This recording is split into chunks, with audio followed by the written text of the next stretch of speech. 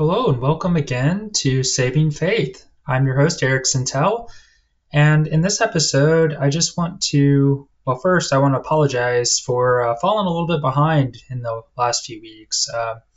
I've had some technical issues with my computer. I've had a lot going on with my work, my day job, so thank you for your patience. My last couple episodes, I focused on this idea of reconstructing faith after deconstructing it. I've talked about finding your core belief. What is it that you really hold on to when you think about your faith or when you think about God? What's that thing that helps you to have faith no matter what?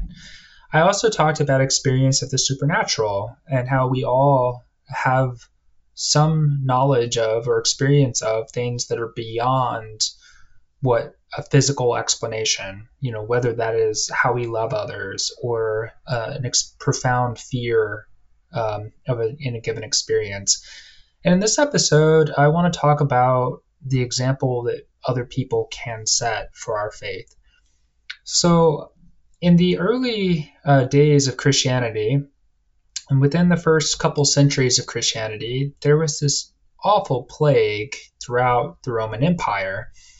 It made COVID-19 look like the regular cold, whereas this plague was probably measles, maybe smallpox, but it was killing a lot of people throughout the Roman Empire. Most of the pagan Romans fled from the plague. If they could afford to leave the city or cities and population centers, they did. And they hid out at their country estates or their villas. If they could not afford to leave the population centers, then they would, at the very least, try to stay far away from anyone who had contracted the plague and who was potentially infectious. But Christians, in contrast, took it upon themselves to care for the sick and the ill who couldn't fend for themselves. And so this assumed obligation toward other people, even at the risk of their own health and their own lives, made such a huge impact on Roman society and culture and perception of Christians and Christianity that's when people started to say, I think I want what they have. I want that kind of faith. I want that kind of God. I want that kind of approach to life. And I want a community that will come around me when I need help like this.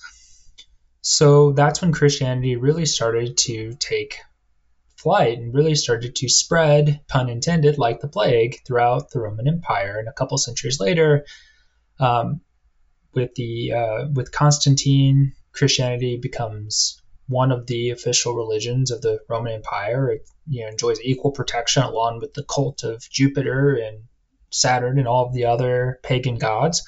And then about a century after that, it becomes the official religion of the Roman Empire, and then the pagan religions are outlawed.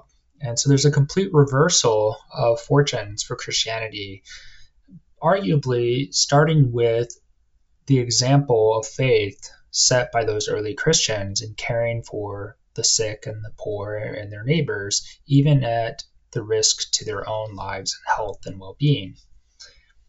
And so I think that most of us who believe in God or follow Jesus, we have some example or number of examples that we can point to, that we can say, the way that person lives his or her life inspires me to follow Jesus, because if they're that happy, that fulfilled, that content, that purposeful, that admirable, then I want what they have. I want to participate in that. Oh, and they follow Jesus. Well, maybe I should follow Jesus too.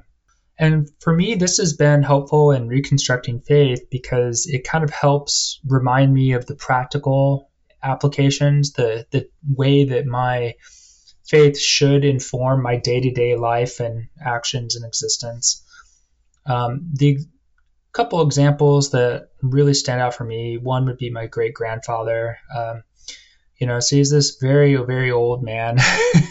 He was elderly before I was even old enough to remember him, and but he died when I was about 20, 21. And, he was 87 years old at the time. My great grandmother lived on for a few more years. And they were such a funny couple because no matter what my grandpa said, she would have something to comment on about it. He could say virtually anything, tell any kind of story, and or even he would just be talking to me and my cousin or my sisters when we go to visit, and and she would have some kind of comment to the effect of "That's not right," or "That's not how it happened," or James, these young people don't want to hear you going on. She just always had some kind of negative, kind of hostile comment spoken in a fairly hostile tone of voice. And somehow he had inexhaustible patience. He never took offense. He never got frustrated. He never got irritated. He would just reply like, well, that might be, or you're probably right. And he'd just, continue on with the story, or he would change subjects or shift gears or something. It was just a really remarkable example of loving kindness and patience. And I want that in my life. And I'm so far away, light years away from ever getting close to it.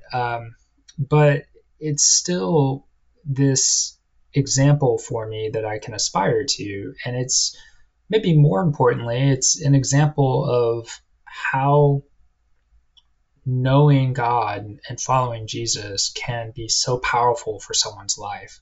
I've seen the practical impact in relationships and day-to-day living that a relationship with Jesus, like my great-grandfather's relationship with Jesus, can have on a person's life.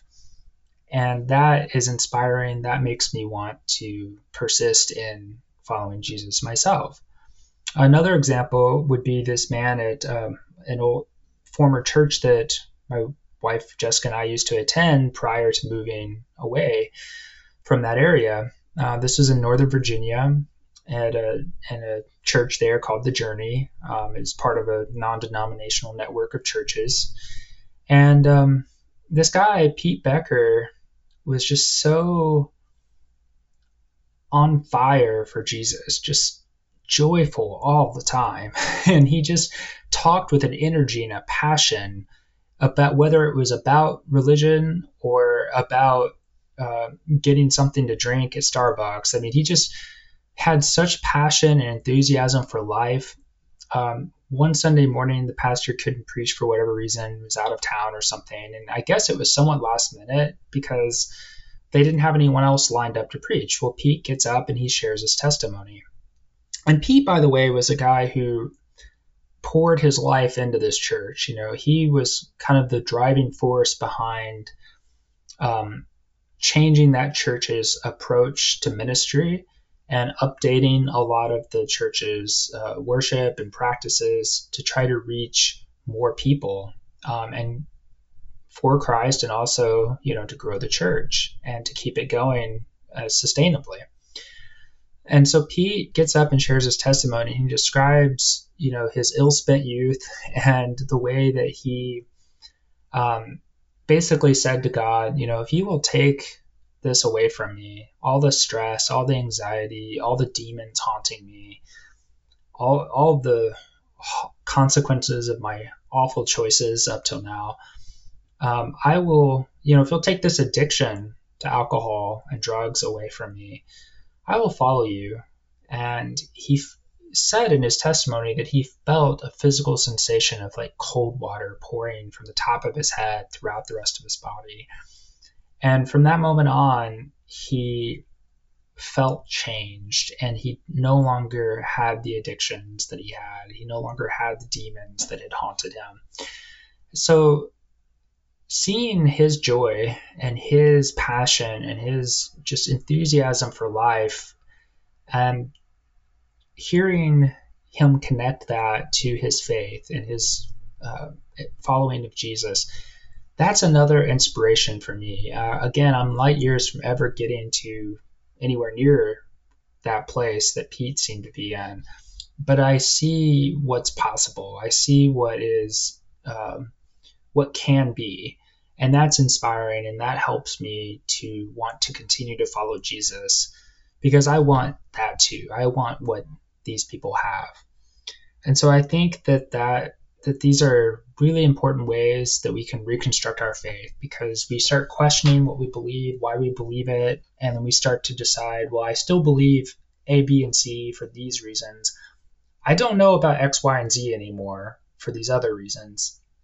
Well, in that disorienting process and in that somewhat confusing process, you can possibly deconstruct yourself out of faith. I'm not going to pretend that doesn't happen sometimes, but I think ideally and more happily, we can reconstruct a stronger faith because we have more confidence and firmness in what we do believe.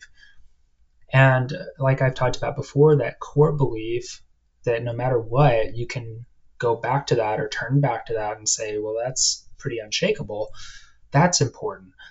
Experience of the supernatural, whether direct or indirect, I think is important because it opens us up to the divine and the spiritual.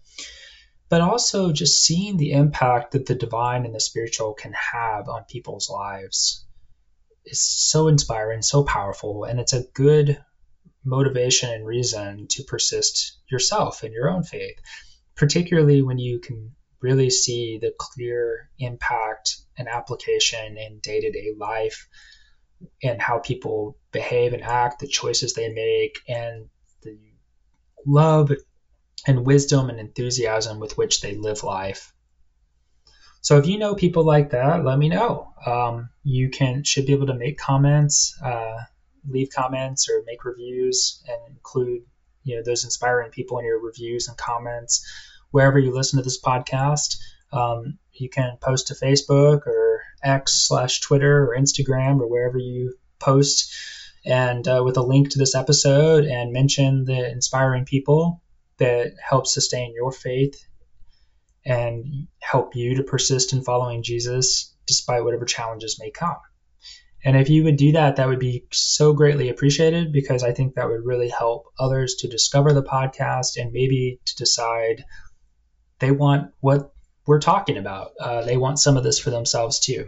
So thank you as always for listening, and God bless.